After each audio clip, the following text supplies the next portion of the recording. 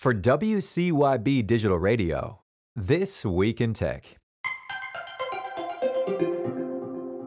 X, formerly known as Twitter, became the first platform fined under Australia's Online Safety Act, according to Ars Technica. The fine, amounting to a total of $380,000, came after the Elon Musk-owned social media site failed to respond to more than a dozen key questions from Australian e-safety commissioner Julie Inman-Grant, who sought clarity on how effectively X detects and mitigates harms of child exploitation and grooming on its platform. From Bloomberg, PricewaterhouseCoopers has teamed up with ChatGPT owner OpenAI to offer clients advice generated by artificial intelligence. The AI will reportedly be used to consult on complex matters in tax, legal, and human resources, such as carrying out due diligence on companies, identifying compliance issues, and even recommending whether to authorize business deals. The tie-up makes PwC the first of the Big Four accounting firms to partner with OpenAI. Amazon confirmed it will launch its online shopping service in South Africa next year, Reuters reports. The launch comes at a time when the African country has seen a sharp rise in online shopping after the pandemic created an opportunity for e-commerce to finally take hold, with retailers doubling down on investments in response.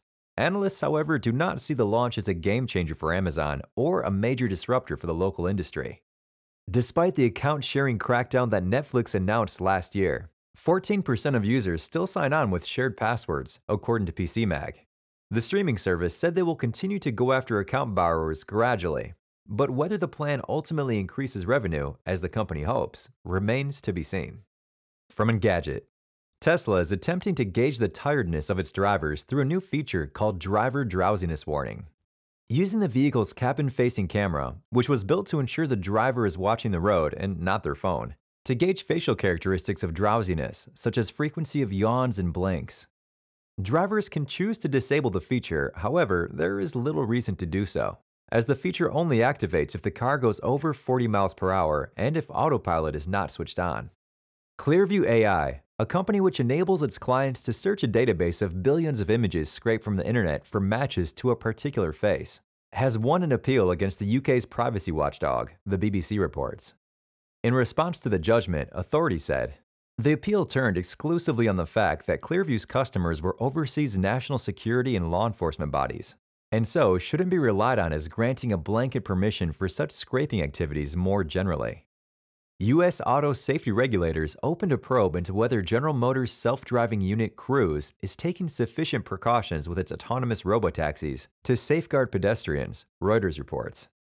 The National Highway Traffic Safety Administration said it has received 2 reports from Cruise of incidents in which pedestrians were injured, and identified 2 further incidents via videos posted on websites. The preliminary evaluation covers about 594 vehicles and is the first step before the agency could seek to force a recall. For WCYB Digital Radio, that's This Week in Tech. Check back next week for more updates.